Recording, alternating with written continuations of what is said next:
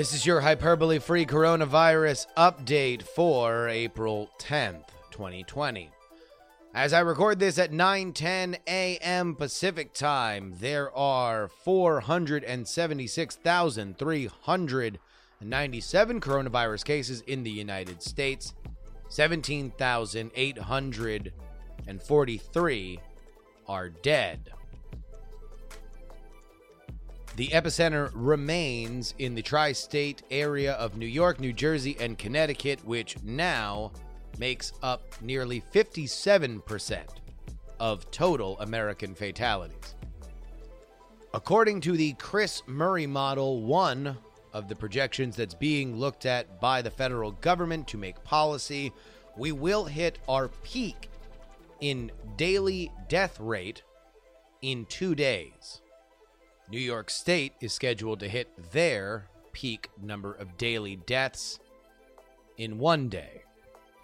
Georgia Governor Brian Kemp has extended his state stay-at-home order until the end of the month.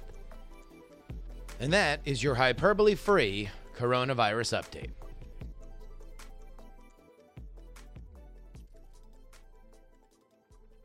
Politics, politics, politics, politics, politics.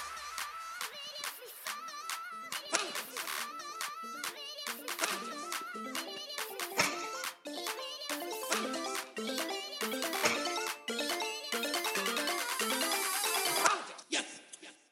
Come on, come on, come on.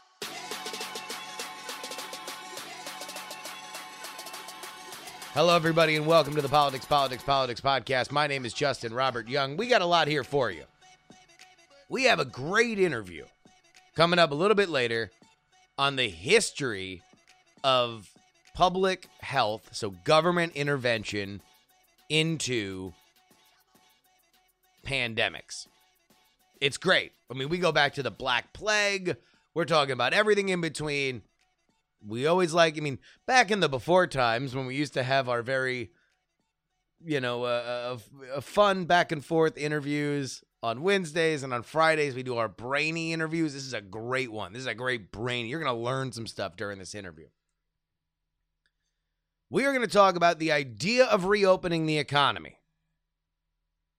We are obviously further into the process now, and while only the most ready to risk it all are going to be packed into full pews on Easter, we certainly now have more of an idea of at least where our breakouts are, and therefore, we know a little bit more about where they aren't.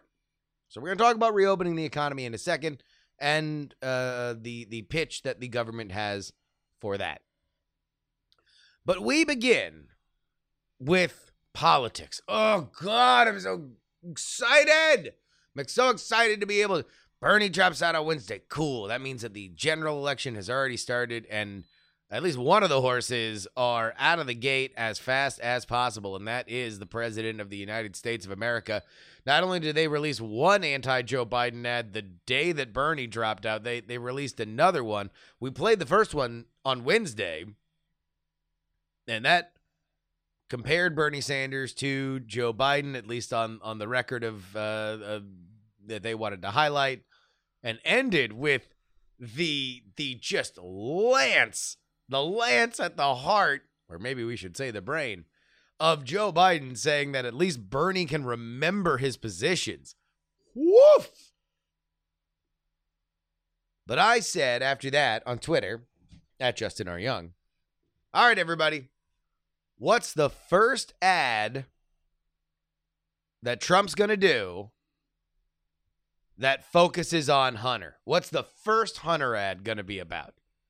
Because I've been telling you on this podcast that if Joe Biden's the nominee, then Hunter is Clinton's email server, but with a substance abuse problem and a baby out of wedlock with a stripper. Like, that's who we are going to focus on. And if your response is, oh, if they want to focus on kids, then you are walking right into the trap.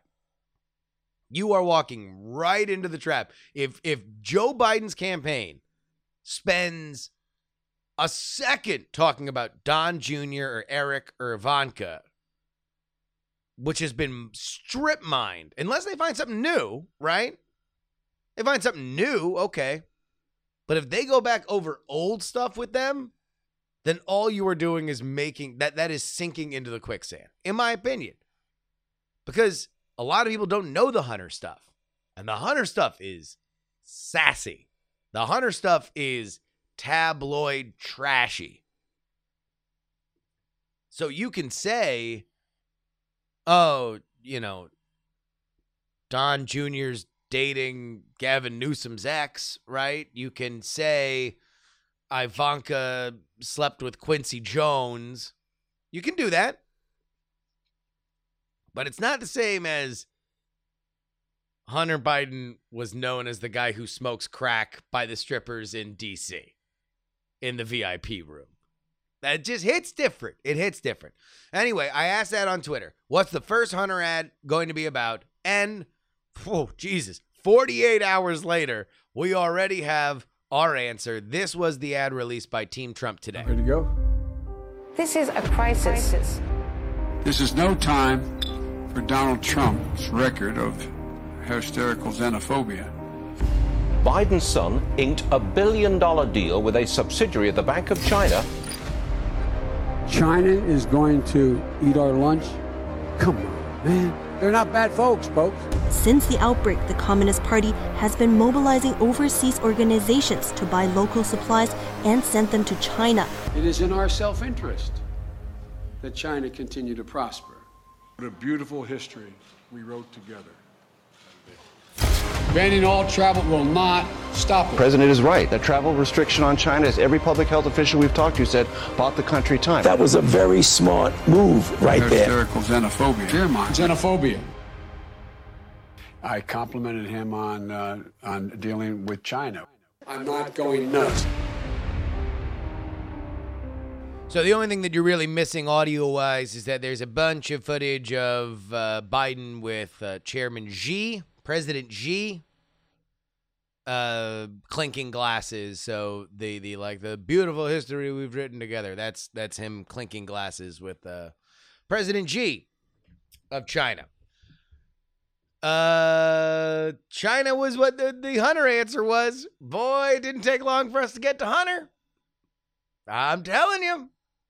There, and then we haven't even touched the gossipy stuff. We ain't even touched the tawdry stuff. I can tell you confidently, there is one theme I can now confidently predict will continue to happen in each and every one of these Trump ads. Every time that you are picking a Biden soundbite,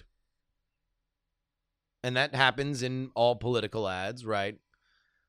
Dick Johnson says that he loves dogs. And it's like, I hit my dog once, right? Like there's always like, you need the other people in their own voices.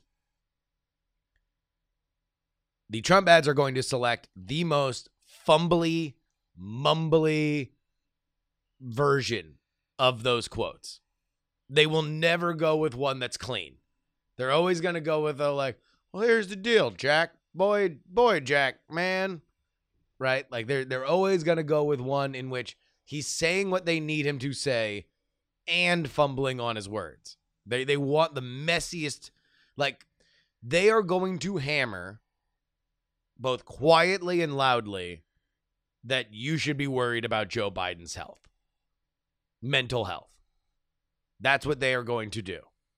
This ad ended the same way the last ad ended, which is think about Joe Biden's mental health. This is going to be brutal. Brutal. Like this is unlike, I mean, again, these are not PAC ads. These are not other people. Normally you have the political action committees do your dirty work. They run the ads that then you can distance yourself from. This is from the Trump campaign. You know, this is from Team Trump. This is on Donald Trump's YouTube. That's what I'm playing this from. And both times the ads have ended with you being left with the question, is Joe Biden mentally fit to be president? No matter what, when you go to the polls in November or mail in your ballot some days before, what the Trump campaign will not rest until is hammered into your head is you asking yourself this question: even if I am voting for Joe Biden, I know I'm doing so to somebody who I've thought about their mental health. No matter what, they just want to force people to make that mental calculation. Oh. Every single one of these ads is going to end with Joe Biden fumbling over his words and looking down solemnly. This has happened in both ads so far. I don't think we're going to get a Donald Trump ad that doesn't end like that. Well, off the campaign trail, we still do have a plague to deal with, and that is the case now. So you heard the numbers up front. What we're looking at here is, it's hard to say encouraging. Although, you want to know what? Today, on Good Friday, maybe this is the only time we can use this metaphor, right? Good Friday, of course, the day that is here to commemorate the crucifixion of Jesus. Bad, right? We can all agree, bad. But yet, it is part of the Easter ritual. The Easter ritual, of course, symbolizing as Jesus rose from the dead. And so, we can say that on this Good Friday, let's qualify our very, very, very, very, very bad news. And that is that we continue to have over 1,900 dead a day. And April 7th, we had 1971. April 8th, we had 1940. April 9th, we had 1,900. Now, I would expect for us to top 2,000 at some point.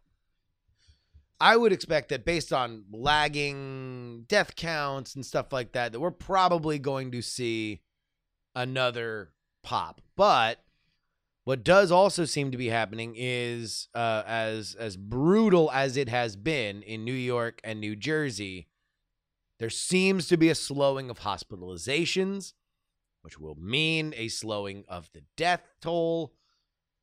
And considering that New York, New Jersey, Connecticut, like I keep saying during the coronavirus update, that's over half of all of our deaths.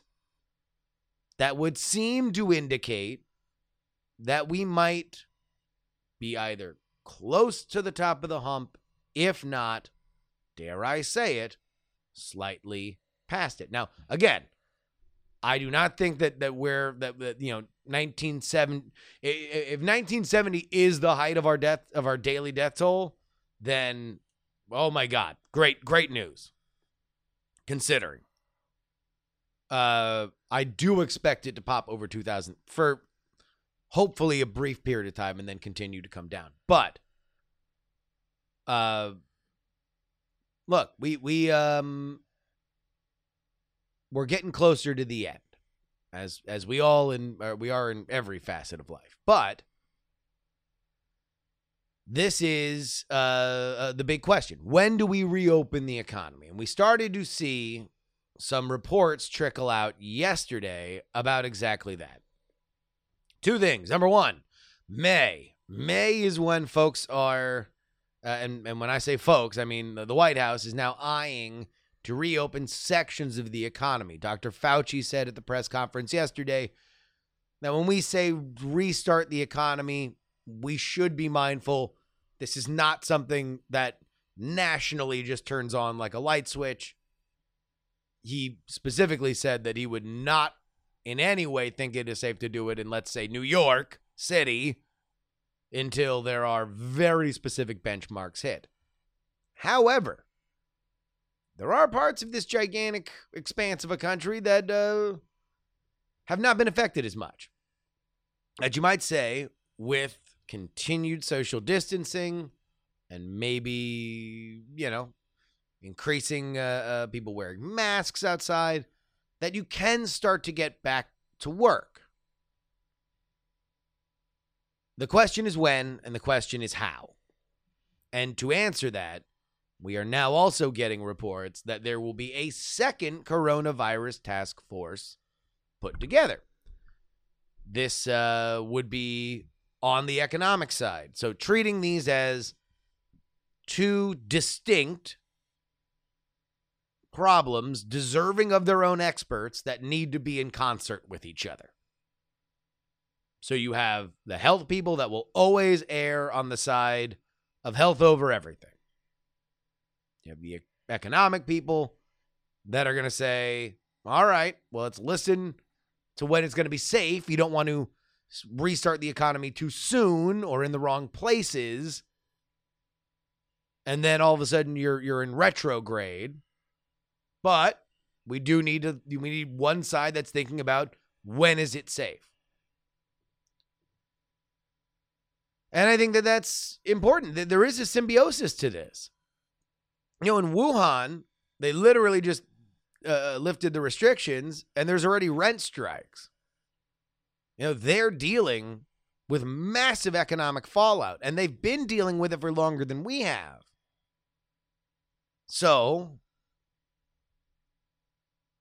on the other side, you know, even if your number one issue is health, like I've said before, the only thing worse than a pandemic are riots during a pandemic.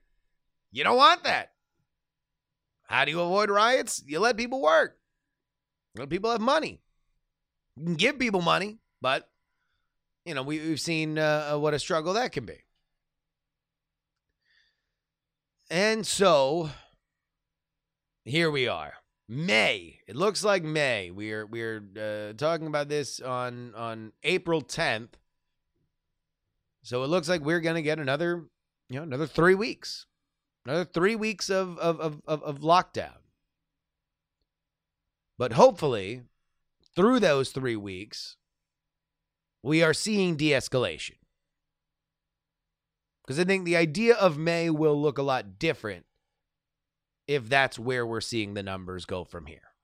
All right, everybody, if you want to support this show, then you can go ahead and do it at TakePoliticsSeriously.com. Again, TakePoliticsSeriously.com. At the $3 level, you get a bonus episode on Monday. You get a bonus episode on Thursday. And with all these ads coming out, now's a good time to do it. If you can. Again, if you can.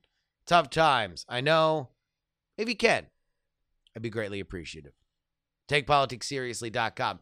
And here's another reminder. I got a newsletter. Free political newsletter at freepoliticalnewsletter.com. Free. 5 days a week. You can get on it now. First email you're going to get is Sunday. 5 stories a day. Quick read. Also, we've been getting a lot of complaints about the old villain Aldoritos, the algorithms that for whatever reason sort this newsletter into spam. We've taken precautions on our end to change it to a unique domain and everything.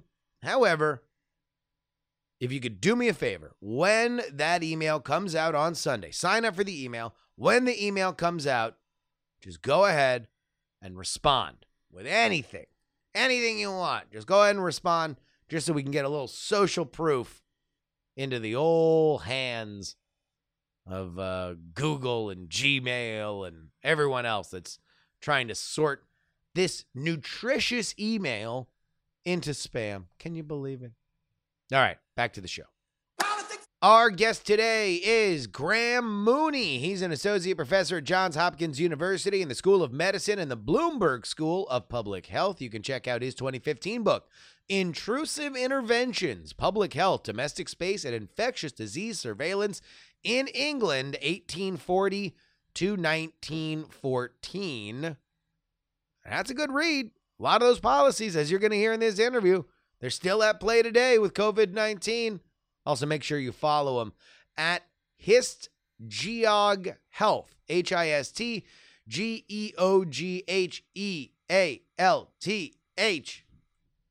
And you're going to want it once you listen to him. In fact, let's bring him on right now. Graham, welcome to the show. Thank you very much. Thanks for having me.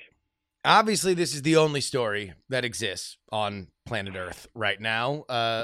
Strangely, globally, it's not even just in America or the Western democracies or Europe. It is literally all-consuming. So what we try to do on this podcast is find very, very smart people like you to kind of give us a larger a context to stuff that is happening to us now. And I think this is a particularly interesting situation since it doesn't come around all that often, and certainly not on this scale. So let's go ahead and just get the broadest possible context on on just public policy and infectious disease and pandemics. Like where is there a beginning of our modern era when it comes to that?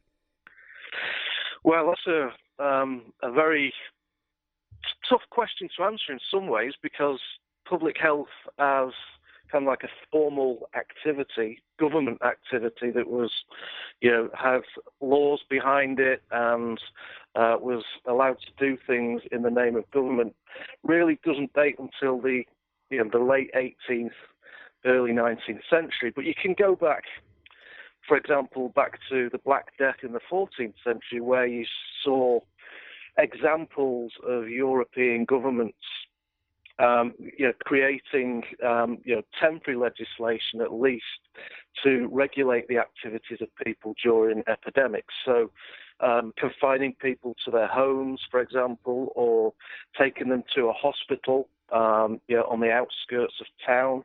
So these were sort of things that happened, going back to the 14th century and the Black Death. And those sorts of interventions, if you like, were carried on whenever there was a visitation of plague, and there were, many visitations of plague across the globe up until the early 20th century. So it goes back quite a long way. But as I said just before, public health as a sort of formal activity that government became involved in most industrialized countries really can be dated to the early 19th century.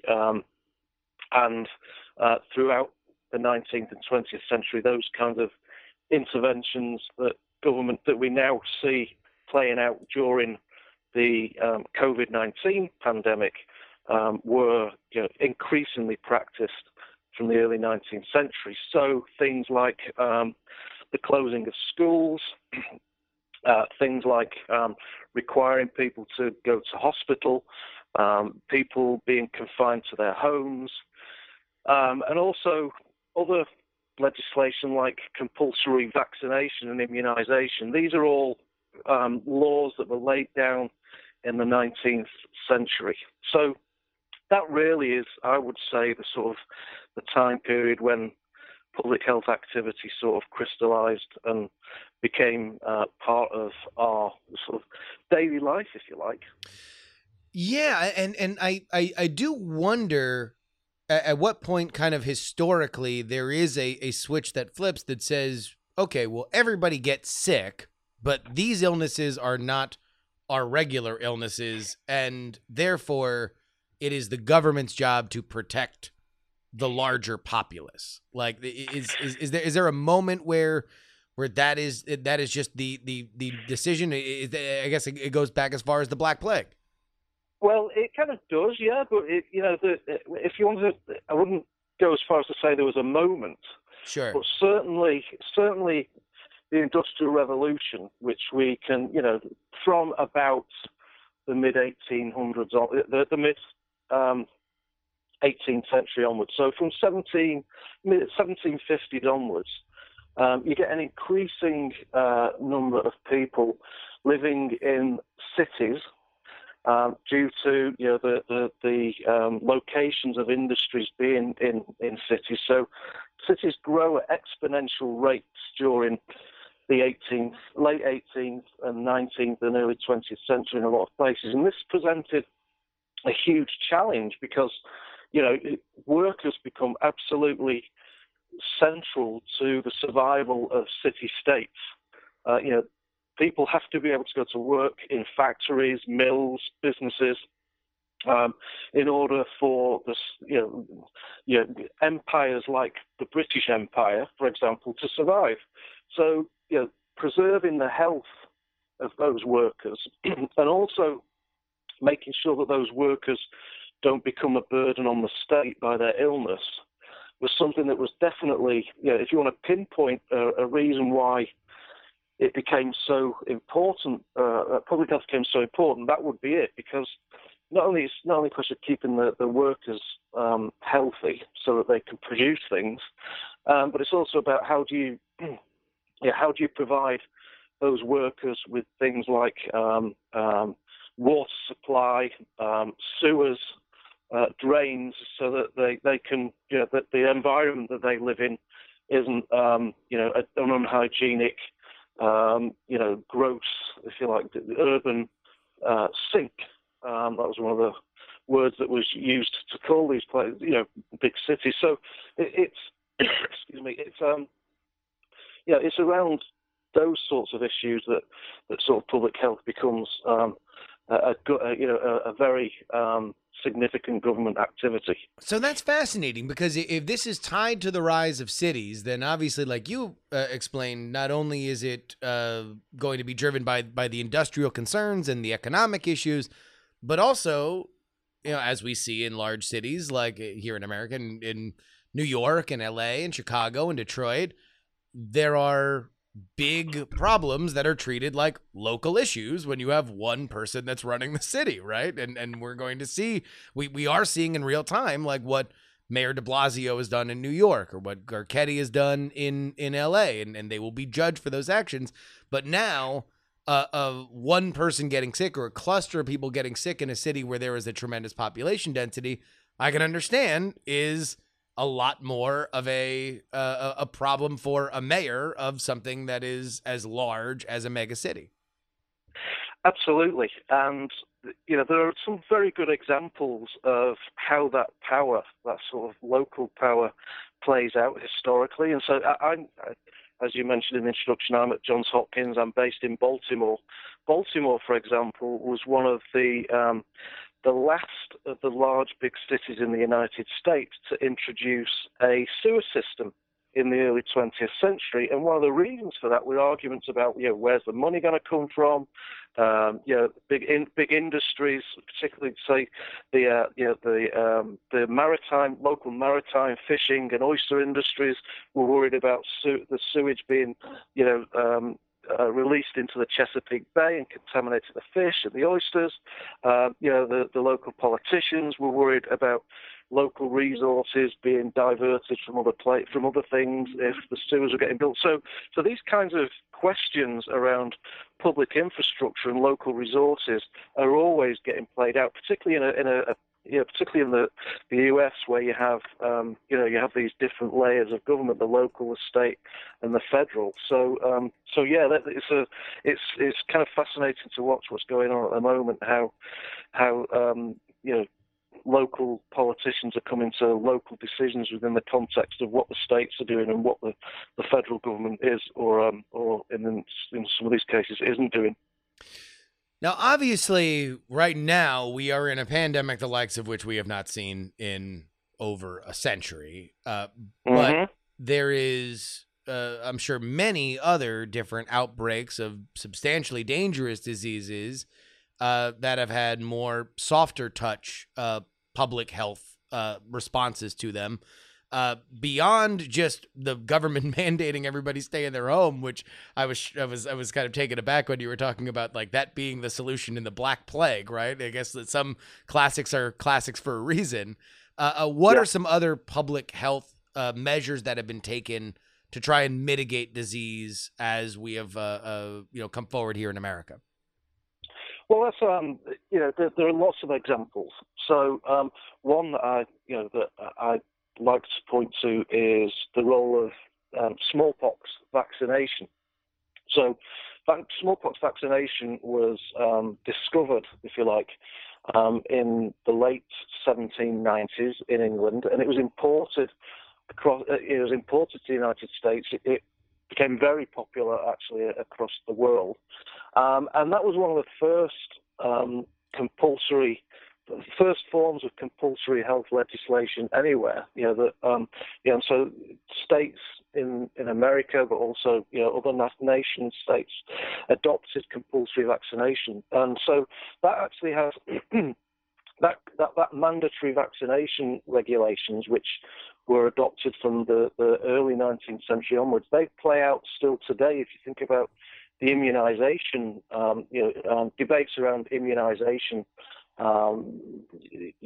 uptake, immunization hesitancy, as they call it now, and which are very much around the rights and freedoms of people to bring up their kids the way that they want to bring them up, and they see being forced to immunize their children as something that is against the way their beliefs. So that these kinds of things have historically have a strong resonance into the present.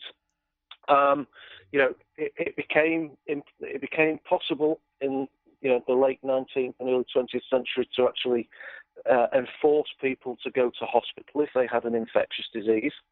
So if a disease was notified, that is, if somebody had an illness like scarlet fever or whooping cough or diphtheria, these are a lot of diseases that in the West, have pretty much disappeared for various reasons. But if somebody had those diseases, the local authority was empowered to go into their home and remove them and take them to hospital. So that kind of those sorts of intrusions on people's freedom became more and more common throughout the 19th century. And I think what happened is that they were sold to the public at the time through the language of freedom. And so what was happening is that the politicians and public health people were saying, look, if you want the right to live your life freely and to go about your daily life, to have a job and to run a business, then you've got to curtail your freedoms when certain threats come along that are to do with infectious diseases. So it was even though it seems coercive to be able to tell people to stay in their homes or to not go to school or to take them or forcibly take them to an infectious disease hospital, that was actually sold through the language of freedom, which is an interesting contradiction. Yeah, and it's almost one that I wonder if we're going to get another round of coming out of this, because that would be my suspicion, is that we are probably going to see another civil liberty versus safeguard against this, now that we see what this truly is. The idea of a global pandemic that can grind the world's economy to an absolute standstill. That is something that I think, if there's ever going to be a time for people to suggest, hey, here's the reason why you might just get not allowed out of the airport when you get off a plane, this is going to be the reason why. This is the time that you're going to be able to sell it to people. Yeah, and one of the interesting things historically is that people objected to some of this stuff because it stopped them from, say, traditionally you would care for your ill kid at home. You'd look after them at home, and they'd get better. Hopefully, they'd get better, and then they could, go back to whatever they were doing, go to school, playing on the streets, hanging out with their mates. And so, what these kinds of regulations do is they challenge long-held ways of doing things.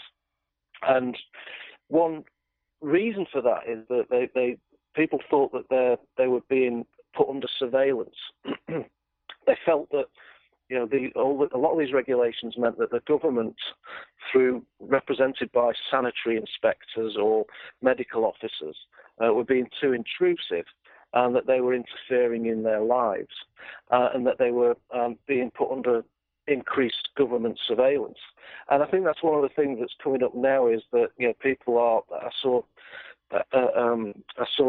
something the other day about. Some of the apps that people are being asked to install on their phones in some countries in order to track them when they've been diagnosed or that they've been tested positive for COVID-19, and there's a concern that those kinds of tracking measures will just stay in place afterwards.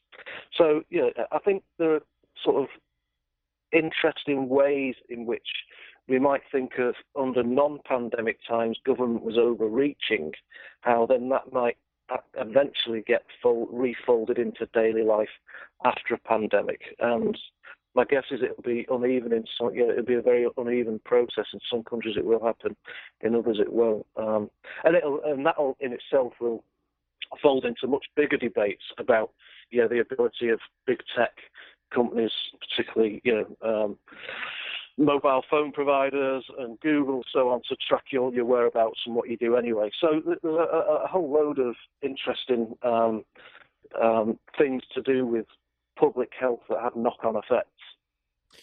Now, a lot of the time period that we were talking about also coincides with greater travel, both by train, car, and eventually boat and airplane internationally.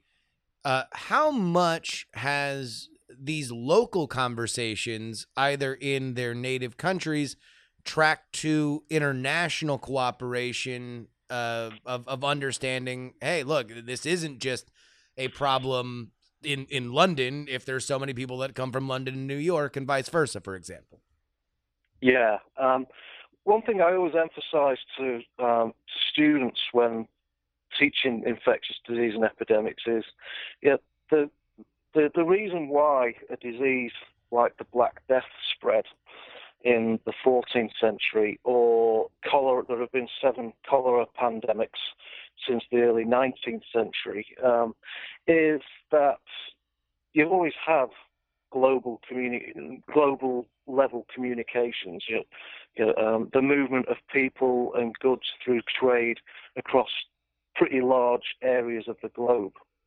So it's not so much the fact of communication. I think now it's the volume and the speed with which that communication can take place that is the really challenging aspect. And with a disease like COVID-19, stopping international travel, as a response, it can only possibly work if you get right in at the very, very beginning, and you combine it with other measures. So, as we've seen, stopping flights between hotspot areas, you might reduce the number of cases coming in and out, but once it's got a hold in the community, it's very, very difficult to stop. And I think most epidemiologists would understand that that's the case, but also knowing from histories of quarantine that if you've got a disease that is spread locally, once it's in the local community, it's really difficult to stop. Yeah. It's so interesting to see, and it'll be one of, I think, probably the most important sort of international cooperation public policy debates that we're going to have going forward is exactly what do we mandate? Like what do we need to know going forward? And that kind of brings me to something that we've talked a lot about on the podcast, which is not only with COVID-19, but also with SARS. It seems as if that part of this was the country of origin was not honest. And that partly was a reason why things wound up getting as big as they are. Before we get to China specifically, let's just ask as a broad question, especially in a world where we can get around it in 24 hours via plane. How important is honesty in our modern era from a government level? Yeah, newsflash: politicians aren't honest. That's and as we're seeing, it's very difficult to work out what is and isn't, and I use this in quote marks, the truth. And I think it's exponentially more difficult since there are accusations of the fake media going around. There's been a consistent and fairly systematic denial of the role of expertise, particularly in scientific debates, say, for example, around climate change. So it becomes hard for politicians who have been taking that stance over the past 10, 15, 20 years, to then turn around and say to people, you've got to come with us now. We're doing all these measures, these measures that curtail your freedom, that seem very draconian, because we're listening to the science. I mean, the number if you had $1 for every time a politician had said that in the past, we're being guided by the science, when they've spent lots of time saying they're ignoring science or they don't believe experts. So it's in the past. That role of honesty is you've got to build the trust. You can't erode trust and then suddenly expect people to, when there's a time of pandemic, to all of a sudden have faith in the things that you're saying. So, as with most, as with the reasons why we as historians study epidemics and pandemics, is because one of the things that they do is they reveal the fissures and the breakages and the shortcomings of society, because society comes under so much strain. And this is one of them, I think, this role of trust and the role of scientific expertise. And that isn't to say that we shouldn't ever question what scientists say. Yeah. I think it's really important. Science is no more or less objective than many other intellectual and practical pursuits. But, it has to be out in the public domain, and we have to have a grown-up, serious conversation about science. And that's one of the things that history can help us do, is to put those sorts of conversations into context. I do think that that's such an important point to make, because I have gotten frustrated in watching the kind of meta of our politicization of science and everything, that we seem to forget two things. The first is the point that you made, which is or the first point that you made, which is this is here for a reason, right? The science being the latest, best state of our understanding of the world is important to know if we want to make sound decisions, specifically in issues of public health. And then secondarily, that science, by definition, is challenging the results, right? Because that's how we continue to get better. We continue. That's the most brilliant universal truth of science, is that everything should be challenged. And if you can prove it, then congratulations. We've now have a clearer picture. Yeah, until the next challenge to that comes exactly. along. And I think we have a sort of popular view of science as being objective, and providing us with answers. But as a discipline, science thrives on uncertainty. That's why it exists, is to try and bring a greater level of certainty to the whole messy world that's around us. And one of the things I've found really fascinating is, I follow a bunch of epidemiologists on Twitter, because that's one of the things that I've always done. And they're just, they're loggerheads around what should be done here. The role of modelling, the role of forecasting, the role of, what are the most appropriate interventions given the knowledge that we have, how uncertain all these things are around case testing and deaths and so on. And they're arguing in real time about this, but that's exactly what science should do. And it's, I think as a general public, we have to allow science a certain amount of leeway to do that. Yes. So that we're in the best position when we get these massive crises to be able to say, well, based on that science, what you've been arguing about for the past, since SARS, for example, what you've been arguing about around the most appropriate interventions, then give us some answers, and you're still going to get a vast range of answers. So, well, yeah, science is quite interesting. And that's the thing, is, to me, a great science communicator inspires questions. And it should bring out questions in people. It should bring out even in the forms of skepticism bordering on cynicism, because if the answers can't inform those feelings in people, then it's not being communicated right. And there should always be people that have questions about stuff, but the answers, though they should never be looked at as rock solid, should at least be informative. They should at least make people think of how we are at best looking at the world. Yeah, and as a historian, that as best looking at the world is something that you're always trying to place yourself within that realm. So, thinking about what are the choices people have had in the past.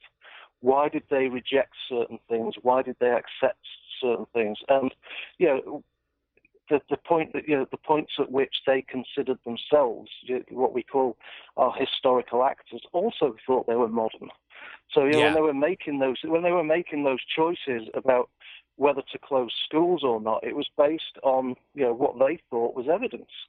What they thought what was the best evidence of the time. And so and we can say now, well, we know a lot more about how diseases are caused. We know a lot more about the mechanisms of illness. So, for example, in 1918, nobody had even seen a virus under a microscope when influenza was ravaging the globe in 1918-19. Nobody had even seen a virus, but they knew somehow it was communicable. It was based on people being close together. It was probably communicated through the air. So you can have imperfect knowledge and still take actions that have an impact. And I think that's where the politicians come in, is make it, how they get to those decisions, who makes them, and for what reasons they make them. All right, last question here, because it's something that I've thought a lot about, specifically as, again, like you just mentioned, the closest thing that we have to compare this to is something that happened over 100 years ago when the world was vastly different than it is today. So just in general, how much has and this is going to be an impossible question to answer, but I will take you doing your best. I'll take you doing your best. But our modern world, in terms of both being able to communicate faster, but also being able to travel faster, are we better or worse off in this particular situation, dealing with a pandemic like this in our modern world, than we were in 1918, 1819? Well, 1918-19 is, like you say, it's vastly different. And there's one crucial difference that we need to remember, is that it was just towards the end of the First World War, in 1918-19, where supposedly, the global alliance of nations had been, building up to that particular conflict for a couple of decades. And the war imposed certain restrictions on, say, for example, the honesty and sharing of information. So, there were the media and newspapers were censored in a lot of nation states, so they couldn't share a lot of information about the progression of the influenza because for national security concerns, for example. So in some respects, in some respects, it was very, very, it was very different, and there was a unique, that unique episode of the war. I think today we should potentially be in a better position, because despite the ability of a disease to move around the globe much more rapidly, much more quickly, we also have a bunch of supranational bodies in place that should be able to coordinate effectively. The United Nations, particularly in the past couple of days, the role of the World Health Organization has been highlighted by the U.S. president. So there should be a capacity, at least, to coordinate at a global level. And I think the World Health Organization does try to do that. But nation states also have to have their own autonomy. They have to make their own decisions as well. So that I think that is one of the things that's going to be revisited as well. Not that it's ever out of the debate of people who are interested in health policy and global health, is what is the role of these global organizations for coordinating responses? Yeah, that's where I've kind of landed now, is beyond, obviously there's a survival point now, and that's where we're at. But as we start to kind of jot down in pencil things to look at, we can understand this, I do think that like if we have an organization like the WHO, which has done amazing work throughout the years, we got to understand where we got to this point from, and exactly what we can do better, not only from their point of view, but also from all the member states of the United Nations. And I think we turn to something like the World Health Organization in situations like this because it's it's an emergency, it's a crisis. You're looking for these kinds of you're looking for pointers from an organization that's supposed to take this very broad view. But I think one of the key things that we're going to take away from this is how absolutely crucial the availability of primary care is on the ground. And when I say primary care, I mean hospital beds, in questions around ventilators and so on. And we've got, as COVID as the geographical focus moves now, I think it's going to move more towards countries in Africa. As we saw particularly with Ebola, the question of local healthcare systems having capacity to deal with these things. That's not a reflection of their ability to handle necessarily a pandemic. It's a reflection of what they do on the ground every day outside of pandemic times. Yeah. And questions of where those resources get directed, there needs to be a big reconsideration of that. Oh, well, I hopefully people really, really enjoy this, because I know I did. If there's one thing that does bring me any kind of peace in this very, very, very chaotic world, it is at least trying to look and understand how we got here and how we can do better going forward. And we have Graham Mooney, an associate professor at Johns Hopkins University in the School of Medicine and the Bloomberg School of Public Health, to thank for that. Please, everybody, go check out his 2015 book, Intrusive Interventions, Public Health, Domestic Space, and Infectious Disease Surveillance in England, 1840 to 1914. Look, you will be surprised. A lot of those policies developed back then, still in play today, right now. And please go ahead and follow him on Twitter. That is, well, I'm going to ask you to help me pronounce the Twitter handle, but it's HistGeog Health. HistGeog Health. It's short for History, Geography, and Health. There we go. All right. HistGeogHealth. Graham, thank you so much for joining us. You're welcome. Stay safe, everybody. And now let's go ahead into our email. You can always send me an email, theyoungamerican@gmail.com. We begin with Adam. He writes, is Trump as good of a dragon slayer as he is a gladiator? He surprised us repeatedly with how tough he is mano a mano, but COVID doesn't have a character to assassinate. How do you think he's doing without someone to punch? Well, I think we found that he is never going to be without someone to punch, right? He's he can't really yell at COVID, so instead he's going to yell at media questions, and he's going to yell at the Wall Street Journal, and he's going to yell at everybody else. So ultimately, this is not a situation that is suited to whatever the strengths of Trump the politician. In fact, I do think that this is, again, it really is a head scratcher with the Biden campaign, because there is an element. If Joe Biden were just Mr. Rogers right now,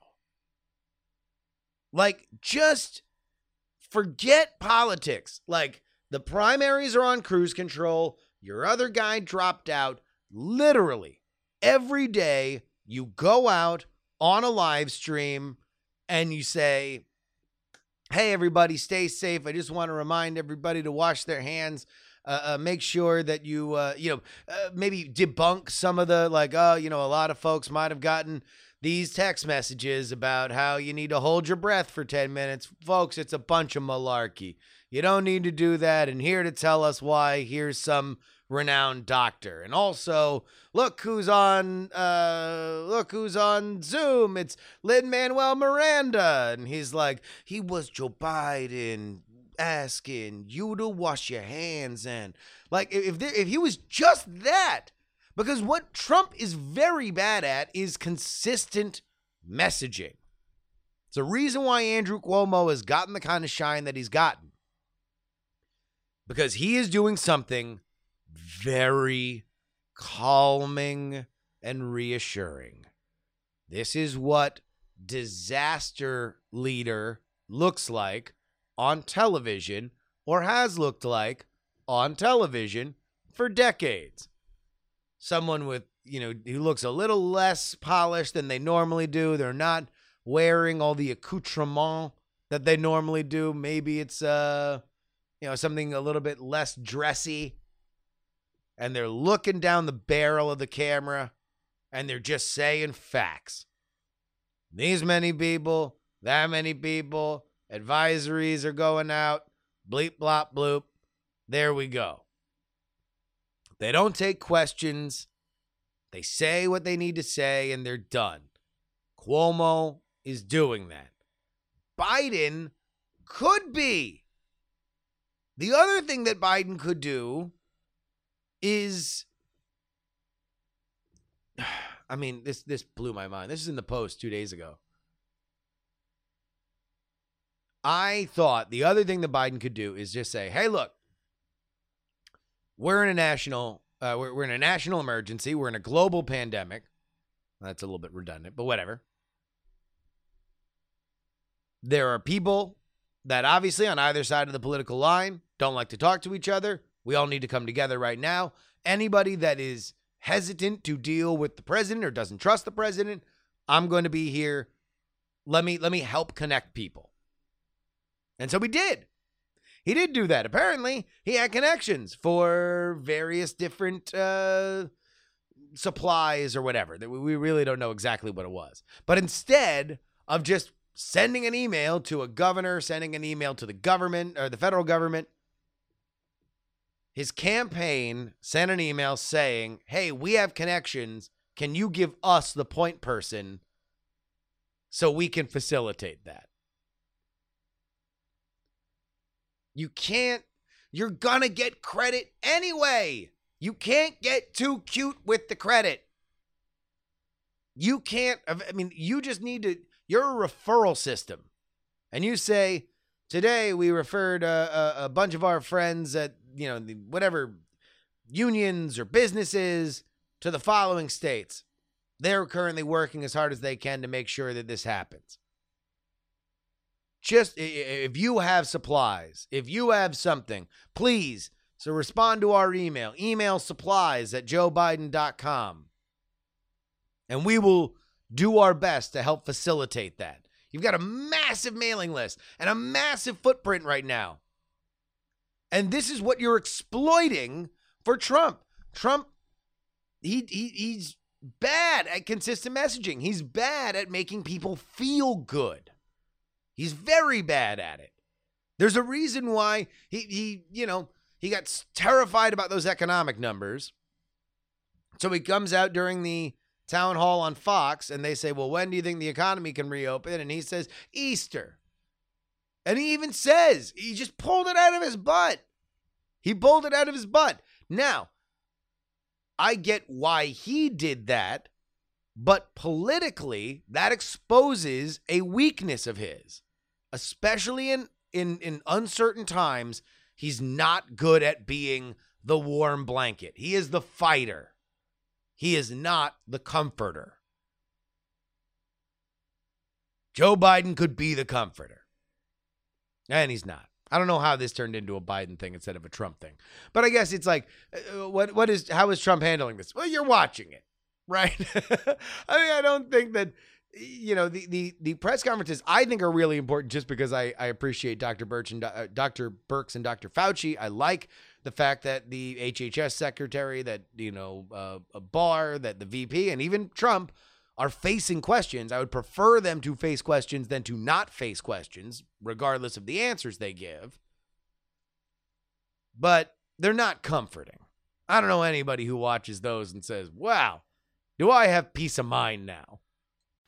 Steven writes, I think it's right for Bernie just to pause and not pull out of the presidential race. The current president and the candidates are all old white guys. COVID appears to be good at killing old white guys. If Biden dies, Bernie is ready to go. But a question for the Democrats is what happens if both Biden and Bernie both die before the election? If Trump dies, will people vote for Pence? Oh, my God. All right. By the rules, there is no actual Democratic nominee yet. So if Biden were to die tomorrow, then there would just now be jockeying for who would be the nominee at the convention. That would almost certainly not be Bernie, because now you're into the hands of the party establishment and elite, blah, blah, blah.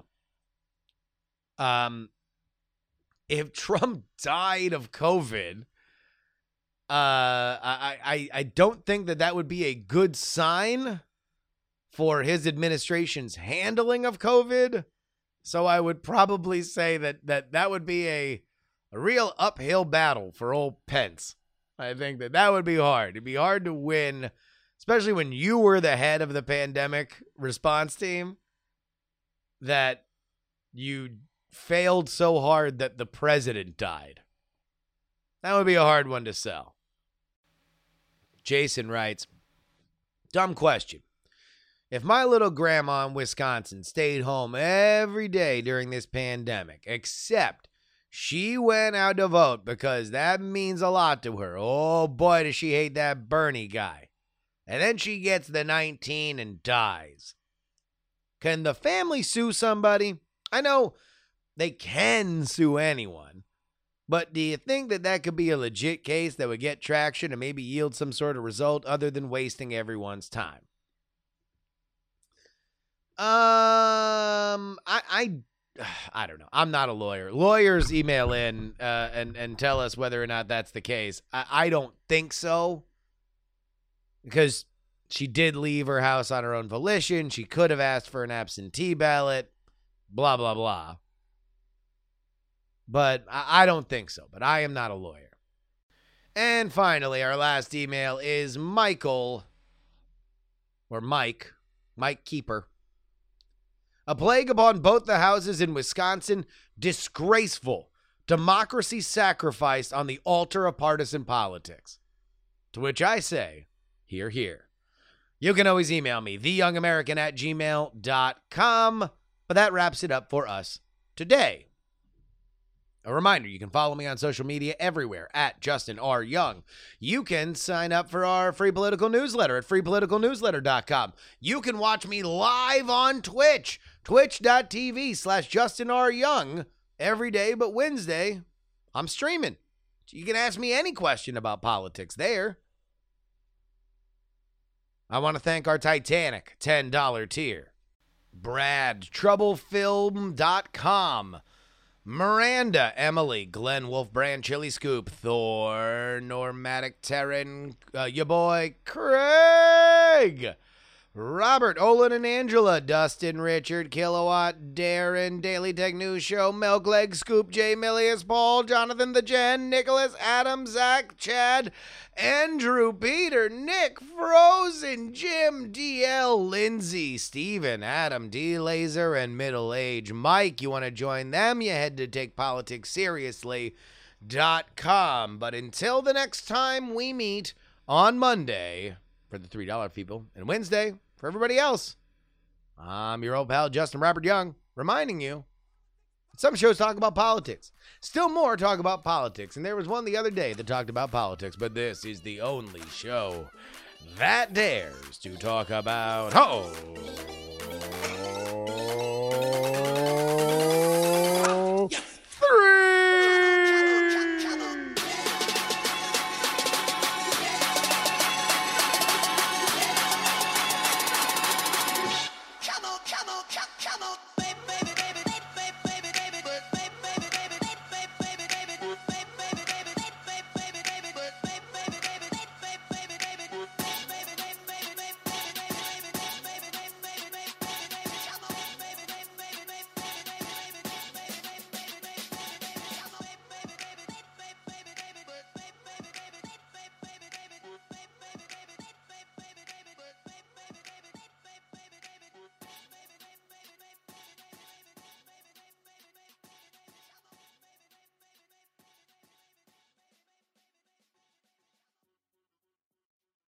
Diamond Club hopes you have enjoyed this program.